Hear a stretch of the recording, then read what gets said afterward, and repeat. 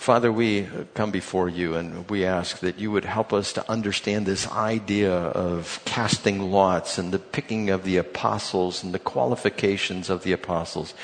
And we know that this was how the church began and how you had selected 12 and how Judas was no longer part of that and there were 11 left. And Lord, you chose somebody. And we understand that you have chosen these leaders for our benefit. They have communicated to us doctrine, teaching what is right and wrong in the church. And Father, may we apprehend these truths, not go away today here void of understanding, but would you fill us up, though it cost us everything, help us to get that understanding. In Jesus' name, amen. So, normally, it was a way of choosing between two individuals. You know, in the Old Testament, they had the breastplate of the priest that was there, and he also had the Urim and the Thummim. The Urim and the Thummim, it was a white stone and it was a black stone, and they would use those two things to determine yes or no, or this way or that way, is what they would do with the Urim and the Thummim. There was other supernatural ways that it is believed that the breastplate would light up and the letters, and God would commit a message to them through the lighting up of particular letters on the breastplate. We don't know exactly how it took place, but God would speak to the priest in this particular fashion. All other times, they would just be casting lots to see what took place. For instance, when it comes to Yom Kippur in Proverbs chapter 16, verse 33, we know that the lot is cast into the lap and every decision is from the Lord. And in Leviticus chapter 16, verse 8, it says, he is to cast lots for 2 goats, one lot for the Lord and the other for the scapegoat. And if you remember on Yom Kippur, they would put the prayers, the hands on the goat. The high priest would pray over that, and that goat, one would be sacrificed and the other one would be sent into the wilderness. And they would cast lots like the Urim and the Thummim, or they would use the knuckles, however they did it, to determine which goat goes in which direction, which one's sacrificed and which one gets to go free.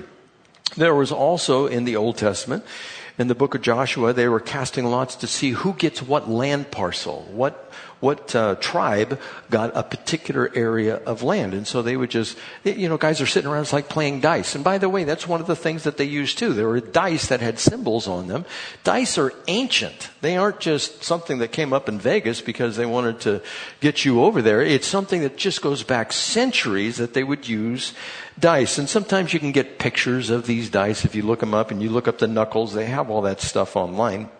Well, lots were also cast to see who would live in Jerusalem instead of staying in their hometown. And this is in the book of Nehemiah. So people would come forward and they cast a lot and they say, okay, you're staying, and they cast a lot again and you're going. Then in the book of Jonah, remember Jonah? God told him to go to Nineveh. And he didn't want to go to Nineveh. And so he got on a boat heading in the opposite direction.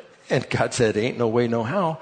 And so what happened is as he's on the boat, a tremendous gale came up, a storm that was just blowing the ship around. The crew members are going, we're all going to die. What caused this to happen to us? Because they believed in gods out there that would cause a problem.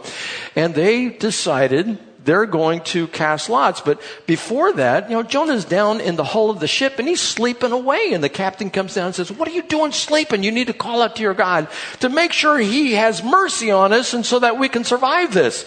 And then they decided to cast lots to see who on the boat is responsible for this problem. And they cast lots, and guess who it came up to? Jonah. Jonah was the one who was in trouble. So what did they do? Threw him in the water. He got swallowed by a great fish, burped up on the beach, went to Nineveh. He witnessed to the people there. They repented, did exactly what he was supposed to do. And of course, I could go on and how he was a bitter man, a bitter prophet that was there. But it's this idea of casting lots. They found out who he was. Or how about, the Feast of Purim? The Feast of Purim for the Jews, it takes place once a year, and Jesus would have participated in this particular feast. And if you go back to the book of Esther, in the book of Esther, you have Esther, you have Mordecai, her uncle, you have Haman, and you have Xerxes, and all these people are players in the story. And of course, Mordecai was raising Esther. And Esther, the king Vashti, or Queen Vashti, she wouldn't call when King Xerxes called her.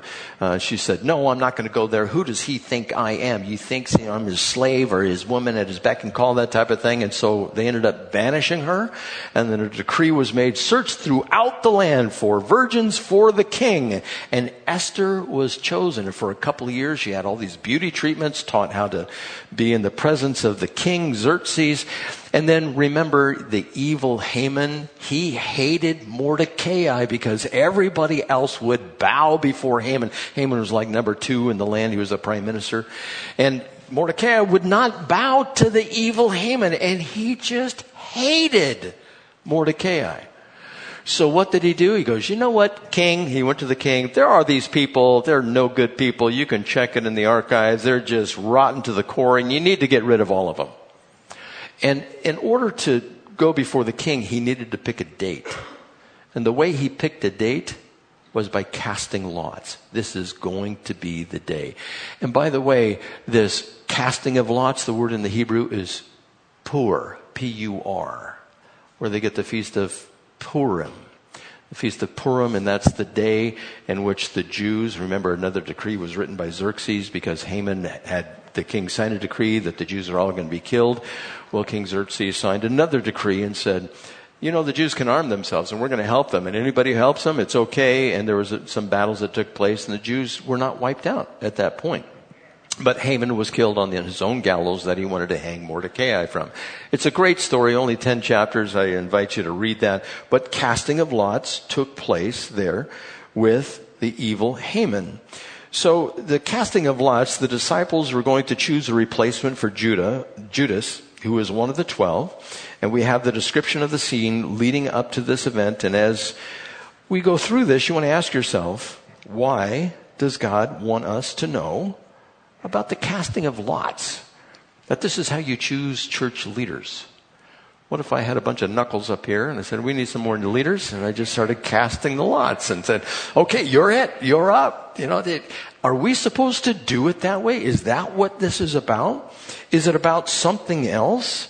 And we could do the short straw thing. Do you ever did that as a kid where you had several straws in your hand and the one with the short straw, he's the victim. He's the one that gets to go do whatever it is. Well, we want to make sure that we understand what this passage is going to be about. Now, of course, modern day, we have the picking of the short straw. We have changed it into the flipping of the coin is what we've done. We have it when you have a Sunday night football or Monday night football, whatever it is, you flip the coin and it's by chance, so to speak, and that person gets the advantage. But we want to understand that in the Old Testament, it was done a lot. In the New Testament, it wasn't done hardly at all. And then with these things, and I'm getting a little lost here in my message, I need to go to the right place. There were some other examples in the Old Testament of casting the lots. There were those who were selected for the duties of the priesthood in 1 Chronicles chapter 25, verse 8, young and old alike. They had lots cast for what their task was to be and what time they were supposed to show up. And also, with this casting of lots, it was supposed to be understood that it was directed by God. That God had either that stick or that knuckle, that God would have directed which one would be chosen. And God would do that. Now, again, is it supposed to be that we're supposed to practice casting of lots or picking leadership? Or is this just a history lesson? What is the deal with this casting of lots? Well, let's read it in verse 13 of chapter 1 of the book of Acts. When they arrived, they went upstairs to the room where they were staying. Those present were Peter, John, James, Andrew, Philip, Thomas, Bartholomew, Matthew, James the son of Alphaeus, and Simon the Zealot, and Judas the son of James. They all joined together constantly in prayer along with the women and Mary, the mother of Jesus, and with his brothers. Now get the context here again. This is about 40 days. Jesus just ascended to heaven. And this is 40 days afterwards. They went up for about 10 days. And they were praying in this room. Some people say that this is the room that Jesus ate the Last Supper in. We don't know if that's the case or not. But they were all hanging out. There was 120 of them up in this room, and they were constantly praying, like, Lord, we're waiting for the Holy Spirit. Well, they had to wait about 10 days, and that's when Pentecost took place. Excuse me. And in verse 15, in those days, Peter stood up among the believers, a group numbering about 120, and said, brothers, the scripture had to be fulfilled, which the Holy Spirit spoke long ago through the mouth of David concerning Judas, who served as guide for those who arrested Jesus. And I asked myself the question, well, when did David ever talk about Judas? Well, Bible scholars have done their homework, and there's a couple of verses. Psalm 109 verse 8 says, may his days be few, may another take his place of leadership. And of course, this would have been revealed to them at the time, the scriptures. Psalm 41 verse 9 says, even my close friend whom I've trusted, he who shared my bread has lifted up his heel against me. Now, if you remember, Judas shared the bread with Jesus before he was betrayed. And so this was written by David, who wrote the Psalms. And this is probably what Peter is referring to here. He was one of our number and shared in this ministry. Verse 18. With the reward he got for his wickedness, Judas bought a field. There he fell headlong, and his body burst open, and all his intestines spilled out. Now, if you recall what happened, Judas betrayed Jesus for 30 pieces of silver when he went to the high priest and said, how much you give me, to turn Jesus over to you? He got 30 pieces of silver. He saw that it was just a terrible thing that had happened. He was remorseful. It didn't turn out the way he thought. He probably thought that Jesus needed to be pushed a little forward to rise to King, the Messiah, and take over and loose the bonds of the people who were ruling in the earth, namely the Romans. And when he found that it didn't turn out the way he wanted, he took that bag of 30 pieces of silver, threw it back into the temple, and the priest at the temple said, we cannot do this. This is blood money. Who gave the blood money? I mean, it's the priests that were there? Well, they took it and said, we need to buy a field to bury people who have no place to be buried. And then he went to that same field, and in one account in Matthew, it says he went away and he hung himself. And then in Acts here, it says that he fell headlong and his body burst open and all his intestines spilled out. A side note. I've hung out with a few people that thought that this was wise, that they're looking for direction from the Lord. And what they do is they take the Bible. I actually saw one guy do this. He took the Bible and he's flipping back and forth in the Bible. And he was asking for direction, what he should do. And he opened it up and he went. And he read the verse. And it's like, I don't think that applies to what you're supposed to do. There's a real danger in that. Because if you do something like that, you could end up on this verse. And Judas went out and hung himself. And then if you opened it up again, you could come down, go ye and do likewise. So you could get yourself in a lot of trouble doing it that way. That's like the casting of lots. You don't want to do that. And so Judas, he probably hung himself on a branch that's over the cliff. He rotted, or the branch broke, and he fell down and his guts spilled out. And that's a reasonable explanation. Some people would come along and say, well, this is a contradiction between Acts and Matthew. No, it's not. It can be worked out. And there are books, if you don't know this, there are books like, I think it's F.F. Bruce, Bible Difficulties. You can go to that. You can look up these things where it seems to be a contradiction. And it's not a contradiction at all. But going on in verse 19. Everyone in Jerusalem heard about this, so they called the field in their language, Akeldama. I'm losing my straws here. That is, field of blood. For, said Peter, it is written in the book of Psalms, may his place be deserted, and let there be no one to dwell in it, and may another take his place of leadership. So, going on in verse 21, therefore it is necessary to choose one of the men who have been with us the whole time the Lord Jesus went in and out among us, beginning from John's baptism to the time when Jesus was taken up from us. For one of these must become a witness with us of his resurrection. So they proposed two men, Joseph and Barnabas, also known as Justus and Matthias. Then they prayed, Lord, you know everyone's heart. Show us which of these two you have chosen to take over this apostolic ministry, which Judas left to go where he belongs. Then they cast lots, and the lot fell to Matthias. So he was added to the 11 apostles. So we don't know exactly how they did this. There may have been knuckles that they threw, and so many went to Matthias and so many to the other guy, and maybe that's the way they did it. We don't know exactly. But they were rolling the dice, so to speak. So this casting lots, it's about wanting to know what the Lord desires for us, or knowing the mind of Christ, or knowing what he wants us to do, or what God's will is for us. You know, I've had people over the years come to me and they say, you know, what do you think I should do? I just had this a couple of weeks ago. One of the youth came up to me and he said, you know, I have a choice. I can either go and be a sheriff, or I can work at this particular restaurant and they'll train me to be an IT person, but I'm committed to them for the next so many years. And he's looking at me like, tell me which one to do. And I'm going, hey, it's not my choice, man. This is your choice. You get to do this. And so I started questioning him a little bit. I said, which one do you think you're more cut out for? Are you in for a fight? Do you like to fight? Do you like to arrest people? Do you like to wrestle them down? Do you like to put some pain on them? Is that what you like to do? Because you're going to be in the prisons. He wanted to do the sheriff's thing. You're going to be in the prisons for 2 years doing that. I said, is that what you desire to do? Or are you more techie and savvy? And, well, yeah, he fixes iPhones all the time. He splits them apart. The restaurant he was working at, he fixed all the IT stuff there. And somebody didn't know what to do with this particular technical device that was there. And he goes, you should plug it in, you know, and so they plugged it in. And so he did stuff like that. I said, so which one over time do you think your bent is leading you into? And that's a good way to decide what God's will is.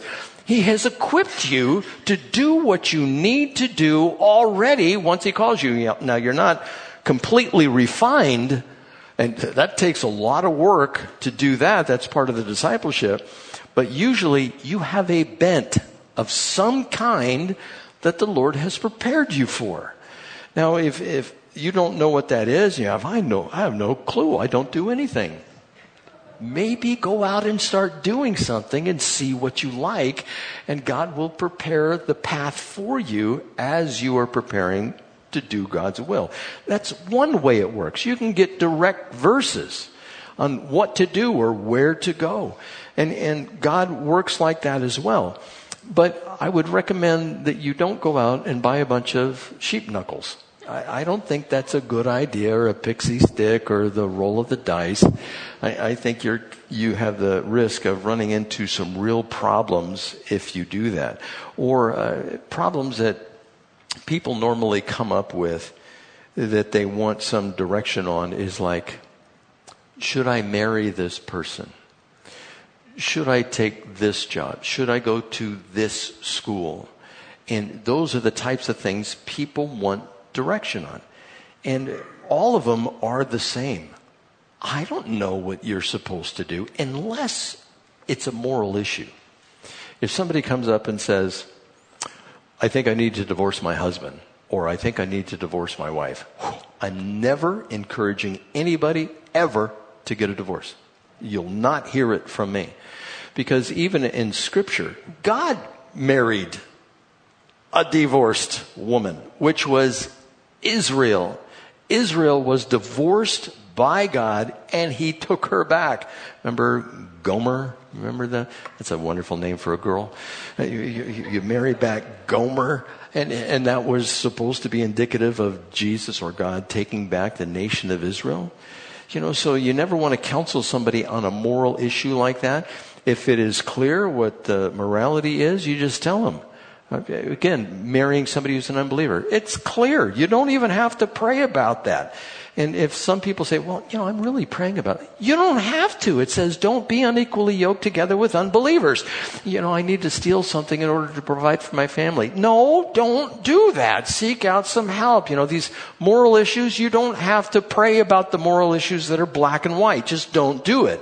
That's the counsel you give. But these things that are a little more nebulous, you want to give the counsel, just go back to God, ask him, look at the circumstances around you, God can bring people into your life that will give you direction, and you won't even know it. You can be praying about something, and the information comes to you, the direction comes to you from that person. The very thing you've been praying for, that person fulfills the prayer. And they have no idea that you have been praying about that particular issue.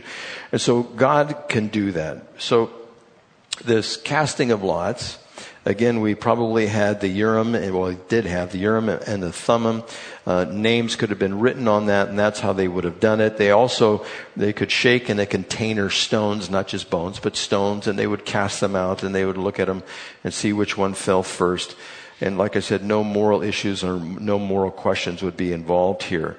So the decision of how that lot falls obviously would come from the Lord.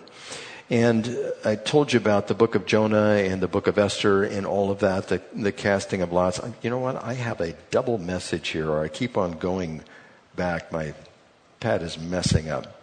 Okay, here we go. What verse are we in?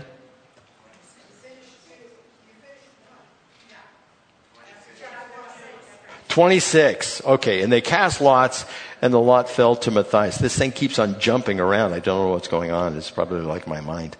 It says, so it was added to the 11 apostles, and they had Matthias in there. Now, what else is God's will for us? There are a few verses that state directly and definitively what God's will is for you and for me. Like, for instance, 1 Thessalonians chapter 4, verse 3. It is God's will. Oh, that's a clue right there. That you should be sanctified, that you should avoid sexual immorality. I mean, and he says that all the way through Scripture in different places. 1 Thessalonians 5:16. Be joyful always, pray continually, give thanks in all circumstances, for this is God's will for you in Christ Jesus. Oh, this is God's will. Okay, this is simple. This is easy. Just spell it out. I can remember giving counsel where trying to instruct somebody on how to love his wife. And I gave examples of what to do. Like, for instance, pay attention to her, every once in a while, maybe at least once every 3 years, give her flowers. Maybe every 4 years, something like that would work. And maybe take her out, go on a date, pay attention to her, give her some money to go buy something, maybe go to a spa, all of those types of things. And I'm giving him these examples. He goes, wait, let me write this down. And I said, you're missing the point. The point is, you sacrifice your whole life for her, making sure she is happy and satisfied. And he wasn't making the connection. He needed the simple, well, take her out, buy her flowers, let her have some money, let her go to the spa, those types of things. Well, that's what this is. This is avoid sexual immorality, be joyful always, pray continually, give thanks in all circumstances. Not for all circumstances, but in all circumstances, give thanks. And then also, what if you're suffering? Do you think it's God's will that you suffer? There are whole sections of the Christian church that say, no, you're only suffering because there's sin in your life. The Old Testament too. Remember Job? Just confess your sin. His wife said, just curse God and die. And what's the deal with that? That's not how we're supposed to look at it. If we're suffering, maybe it's God's will that we suffer. People have been designated to suffer and die for the gospel. Philippians talks about that. You've been given the privilege to suffer. Well, what if you find yourself in the midst of suffering? In the midst of that, give thanks to God. How hard is that? That is hard. That is difficult. We're not supposed to be giving thanks for the circumstances, but in the midst of the circumstances, if we have the heart of God that He has placed in us, we can give thanks because something good is going to come out of that. God takes all that which is broken and ruined, and He brings something wonderful. But we have to go through that process.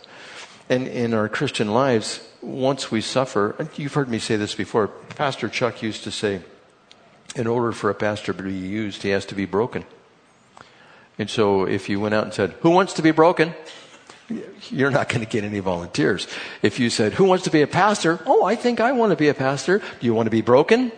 Well, not so much. I think God will protect me. Yeah, he'll protect you, maybe even to the point of death, and you'll still go to heaven. That's what the protection is. And so we have to understand it may be God's will for us to suffer. And it's God's will that if we're suffering, it needs to be for doing good, not for doing evil. 1 Peter 3:17 says, it is better if it is God's will to suffer for doing good rather than for doing evil. So if you're suffering, make sure you're suffering because you did that which is good. All around the world right now, and in this country, the Christians are being persecuted. I keep on getting emails from over in Burma. The persecution that's taking place of the Christians over there. People are being killed. Pastors are being killed over there. Right now as we speak, they're being killed. Places in Africa, the Christians are being subdued and oppressed over there. Especially a lot of places in Africa. China's moving in with their Belt and Road project. What they do, I think you know about this. What they do is China comes in and finances roads to go from city to city. And they'll put in some infrastructure. And they'll even build buildings. I remember last time I was in Cambodia, there were 25-story tall high-rises that were going up, financed by China. Well, what they do is they come back and they say, okay, we need you to pay this money. Well, when they don't have the money, what they do is they say, okay, give us this port or give us these natural resources. And they are doing this all over the world. They're doing it in South America. They're doing it in not all the countries, but a lot of countries in Africa. They're doing that in some of the places in the Middle East. And China's just moving in, and they are bent on world domination. In Uganda and also Cambodia, guess who's being persecuted over there? It's the Christians under these Belt and Road policies of the Chinese, because the Chinese come in and say, now you can't allow this particular person to say this particular thing in this venue. And so they're persecuting the Christians, and Christians are dying. I just recently, not too long ago, read an article over in Uganda. A Christian pastor was killed by the Muslims who were over there. And Uganda is about 65% Christian, but the Muslims are growing. When you drive down the road, you see the schools with the kids, and all the girls have their head covering, and they're all in the same uniform. Large Muslim populations coming in there. So we want to make sure that we understand that persecution might be God's will for us. And if we find ourselves in that particular place, we're simply supposed to give thanks. So Matthias was assigned this apostleship. So in general, who are the apostles? What is their purpose? What are the qualifications of an apostle? How did someone become an apostle? And are apostles around today? All of these questions. There's the apostolic Bible. There's the apostolic churches which are out there. I was reading up on some of the apostolic churches, and these churches are all independent, and they have a chief apostle, which is in there. And there were some people who would try to call Chuck Smith an apostle. He's like an apostle because he has all these churches. No, Chuck was an apostle. If you went to him, you ask him, who are you? He goes, the servant of Jesus Christ. That's who I am. He'd pick up trash and give messages and do what God calls him to do as a pastor. So excuse me again, it just jumped on me. I'm back on the straws. Hold on a second. Why is it doing this? Jumping around. So this idea of apostles. Who are they? What is their purpose? What is their qualification? All of these things, we're supposed to answer these questions. We're supposed to know this. Like the church gets set up. This is the Pentecost that we're going to be reading about coming next week. That's when the church began. Now, aren't you interested in ancestry? Where did your parents come from? Did they come from Europe? Did they come from the area of Russia, China, Middle East? Where did they come from? Well, this is the origin of the church. How did the church get here? How did we get here as the church? This has been going on for a couple thousand years. And so how did we get here? The apostles were instrumental in this. If you read the New Testament, it was the apostles who authored the New Testament. Now you might say, well, wait a second. Mark wasn't an apostle. This is true. Mark wasn't an apostle, but he was the secretary to Peter. Peter probably told him what to write, and Mark wrote it down. Well, Luke wasn't an apostle. That's correct. He wasn't an apostle. But who did he hang out with? Paul. And so Paul gave him this information, said, hey, put this information down. I'm sure he's led by the Holy Spirit, so that could be an exception. It wasn't all Paul, I'm sure, that was in there. And also the book of Acts, it was Luke again. Well, what about Jude? Well, Jude was Judas, the brother of Jesus, also the brother of James. Well, what about James? James Was he an apostle? And how many apostles were there? I went back on some notes years ago, and I came up with a number about 15. I went back and I looked how many apostles there were. 20 is what I come up with. There's 20 apostles that are listed in Scripture. James, the brother of Jesus, he was the head of the church in Jerusalem, or he's the one that spoke for the church in Jerusalem. People think it was Peter, but no, James was there. And if you go to 1 Corinthians 15, he appeared to the apostles and to James. It's like, why did he pick out James, his brother, to appear to him? And he appears to be an apostle. And there's one verse that makes you think, well, he appeared, Jesus did as the resurrection, to the his brother, to James. And it's believed that he was an apostle as well. And so these apostles, there's 20 of them, but there's this designation of the 12. And the 12 are going to sit on 12 thrones, and they're going to judge the nation of Israel. Well, what about the rest of them? And were there more than 20? Probably. And well, how many were there? Who knows? But there were more than 12, but there are 12 which are designated to sit on 12 thrones, and they're going to judge. But these apostles, they ended up delivering to us the proper doctrine, the teaching which is out there. We know about the gifts of the Spirit. We know about the creation of the church. We know about the mystery of Christ. All of these things. So how do you choose an apostle? Well, they are called to preach Christ. Mark chapter 3 verse 14 says, he appointed 12, designated them as apostles, that they might be with him and that he might send them out to preach. So the apostles were preachers. That's one thing that they did. If somebody says they're an apostle and they don't preach, sorry, disqualified. Secondly, they're chosen by Jesus himself. Acts 1:2, until the day he was taken up from heaven after giving instructions through the Holy Spirit to the apostles he had chosen. Now, he chose the apostles just like he chose you for salvation. And so that can be a little vague. Well, he chose them himself. Did he choose the apostle Paul? He did. He met them on this road. He blinded them, and he said, what are you doing? And he met with him. And he actually got taught by Jesus, I believe personally, for several years before he went out and he started doing his ministry as an apostle to the Gentiles. Also, they had to be, when they're choosing Matthias had to be with them the whole time. Well, what about Paul? Was he with them the whole time? I think he was in the area. I think he was in the vicinity. I think he was the one bringing questions to Jesus. He was a Pharisee of Pharisees. He would have been right there in the midst. He knew the high priest. He was going back and forth. We don't have that information, but it just stands to reason. He would have been doing that, especially since he was a chief persecutor of those who are Christians. He was familiar with the sect of Christianity. And also, this is a big one, Acts chapter 5, verse 12. The apostles performed many miraculous signs and wonders among the people. In 2 Corinthians 12:2, these things mark an apostle's signs, wonders, and miracles were done among you with great perseverance. That's a mark of an apostle. Miracles. Now, if some people come up and say, some pastors or apostles come up and say, there were miracles last night, people got saved. Yeah. But that's just evangelism. That's not a miracle. Well, it's a miracle. Lives are changed.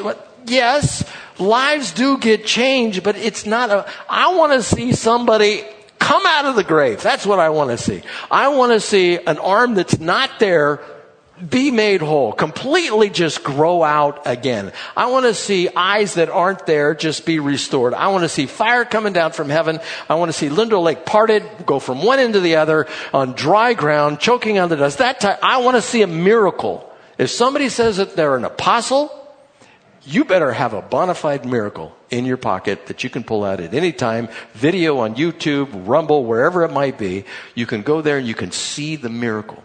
That's what I want to see if somebody says that they're an apostle.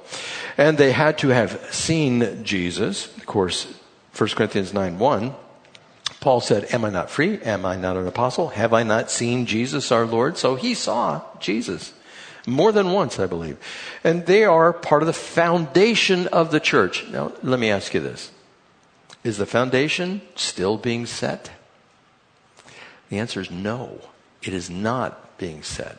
It was set by Jesus as the cornerstone, the apostles and prophets as the foundation. Once that was laid, you are on the foundation. You and I, all Christians are on the foundation. We're being built into this holy temple, the church, collectively. And then the 12, like I said, will sit on 12 thrones to judge. Matthew chapter 19, verse 28 says, you who have followed me will also sit on 12 thrones, judging the 12 tribes of Israel. Now, will it be Matthias, the one that's going to be on that throne? Will it be Paul, Barnabas, Silas? We don't know exactly who it's going to be, but if you take the 12, and that would include Matthias, and you have Paul, Barnabas, Andronicus, Junius, Silas, Timothy, Apollos, and James, the brother of Jesus, that adds up to 20 people. You just have to go through the search and start looking up who is called an apostle in the scriptures. And so with all of this, the application from this section of scripture, and I'm not going to go too much farther on this, because we're going to get into the baptism of the Holy Spirit. And the baptism of the Holy Spirit, it is so controversial, and it doesn't need to be. This baptism of the Holy Spirit, what takes place? It's the Holy Spirit. It's like we're dipping in water. Well, we're dipping in the Holy Spirit. But you can't get a jar of Holy Spirit poured out and dip yourself in that. But it's the baptism of the Holy Spirit. And what happens with that? All kinds of things happen. Sometimes you don't recognize anything, but it has been so abused inside the church. Remember 1 Corinthians? 1 Corinthians, he goes, you guys are crazy. People are going to come in, see you're all speaking in tongues. They're going to think you're crazy, and they're going to walk back out. And do you always speak in tongues if you have the baptism of the Holy Spirit? And is tongues still for today? And what about interpretation of tongues and all these sign gifts? And they get misused and abused. You know, I have seen churches where they're just jumping up and down, riotous sort of, and everybody's doing their own thing, and somebody's running in circles at the back of the church, and banners are going up and down the church, and it's just like chaos and pandemonium. And they think that's the baptism of the Spirit. And the Toronto blessing, where a woman's going across the stage on all fours, roaring like a lion because of the baptism of the Holy Spirit, being slain in this. It's just like craziness, which is out there. The charismatics have become charismaniacs out there, and God would say, do not do these types of things. And it's so clear from Scripture how we're supposed to act. We know our God is a God of order, not of craziness, which is out there. And so I'm going to go through that whole description, and it's going to take a full message, maybe even two, to get through that. So we don't have to be weirded out. And then you say, well, are you going to pray for us to receive the baptism of the Holy Spirit? Yeah, I am. I'm going to pray for you guys. Well, is something weird going to happen? Am I going to do something that I'm not supposed to do? Am I going to blurt out speaking into, you just calm down. Just take the temperature down a little bit. The Lord has instructed us what it is. And there are people that they have been so weirded out by it in the ministry, they say, it doesn't even exist anymore. It's not part of the church. That was for the first century. Just like the gifts. They're cessationists is what it is. And the cessationists say that the gifts are not for today. And there have been whole seminars on it. Strange fire. These people are cultish and it's influenced by demons and the devil. I don't believe any of that. It's the simple teaching from Scripture. There's no indication that this thing has ceased. There's people throughout all of history who have written about the baptism of the Holy Spirit. But you need to just listen to what it is and what God's will is. And you don't have to be all weirded out. And, I've seen so much of this where somebody will grab somebody else and grab their head, and they're praying for them to receive the baptism of the Holy Spirit, and they're just shaking around in their head. It's like, no, that's not how it's done. That's not what the Lord had intended. And so I'm going to get into that. But to wrap this part up, knowing God's will, they cast lots. I have names on straws down here. We can do them for anything, not just foot rubbing, but we can do something else. But this idea, is that what we're supposed to do? Which college am I supposed to go to? Get the bones, Jack. Get the bones. I throw the bones. You don't do it that way. Our walk is supposed to be a walk of faith. And you don't have to cast lots anymore. You don't have to get the Yahtzee board out and put the dice down there and see what comes up, royal flush or whatever. We simply want to take time, see what His directed will is in Scripture. Like, for instance, should you marry? Do you want to get married? Well, I think I might. Okay, get married. What? That's easy. That's an easy one. Just find the right person to get married. And so these types of things, Just ask God. He's able to speak. We just don't hear clearly. You've heard me say that. But he speaks very clearly. It's just learning how to listen to what he has to say to us. And there are some, like I said, some things outside of the pages of Scripture. Should I rent? Should I buy a house? Should I move? Go to another city? All of those things. My feeling, just to summarize this, my feeling, the intent of Scripture, if you're doing everything that God wants you to do, and you've made the checklist, have you prayed about it? Have you sought counsel? Have you read in the Word? You get to choose, and God will bless whatever you choose. But there's so many choices. I know, isn't it great? You don't have one type of bread, potato or wheat or what. You can choose whatever you want to do if you're walking with the Lord, and it will still turn out for your benefit. You know, Paul, he tried to go to Asia, and God said, no, you're not going to go. And he kept on going. And he said the Holy Spirit prevented him.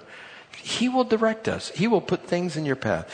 That's how you know God's will. Just abide in him, and he will direct your paths. I think there's a verse or a couple of verses that say that. Trust in the Lord with all your heart and lean not to your own understanding. In all your ways acknowledge him and he'll direct your paths. Proverbs chapter 3, 5, and 6. And then this idea, the office of an apostle. Ephesians chapter 4, verse 11, it was he who gave some to be apostles and some to be prophets and some to be evangelists and some to be pastors and teachers to prepare God's people for works of service so that the body of Christ may be built up.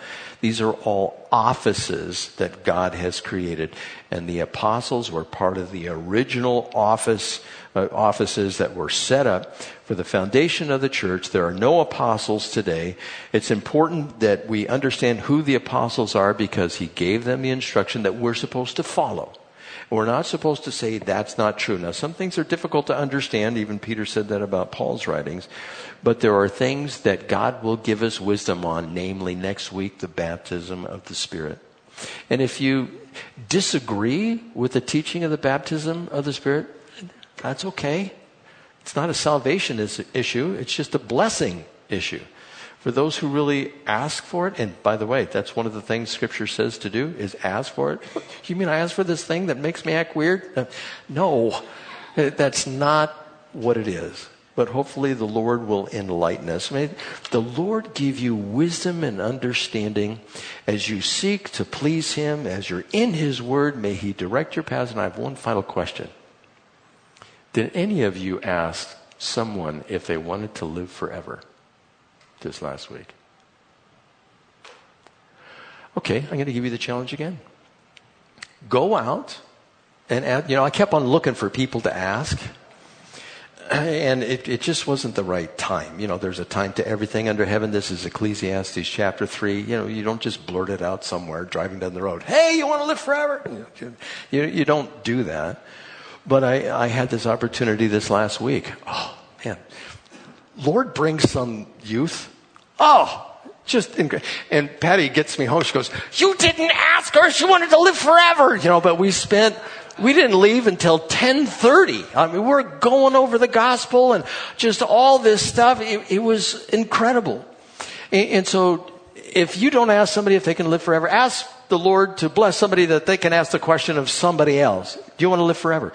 It's our job to do these works of service, to prepare God's people for works of service. So go out and try it. I know it's nerve-wracking. You have to step out of your box. Do you want to live forever? Okay, come to church. We'll tell you how. Yeah, or you just tell them if you know the gospel. Oh, you did. You asked somebody. No, I was going to say, you asked them where they want to live forever. Well, that's a good one too. Where do you want to live forever? Yeah, heaven or hell. And by the way, when I was doing this witnessing thing, I didn't feel I could pull punches. I had to say some things that some people might consider offensive. And the gospel is offensive. But I said, there's two types of people. There's the righteous and the wicked. If you don't have Christ, you're wicked. I was wicked. I'm not wicked anymore. I'm declared righteous. I'm justified. And it's like, you're calling me wicked? But yeah, the whole world is wicked. And just explaining things. And it's such an exhilarating time to be able to do that. And I just want to encourage you guys. Invite somebody to church. Ask them, do you want to live forever? Hey, do you go to church? Do you know who Jesus Christ is? Have you ever wondered? And God, if you prepare yourself, God will use you and it'll be a tremendous blessing. Let's pray. Father, I know what it is. I think so many in here do. Know what it is to be in your will. And we know what it is to be outside your will. Help us all to be centered on you, always. Help us to say no to the flesh. Help us to say yes to the Spirit. And help us to have a concern for the lost. There are so many, Lord. Provide for us the opportunities and help us to be faithful as you provide them. To tell them about Jesus Christ, your Son, our Messiah. And it's in His name we pray these things, and the church said, Amen. Please stand.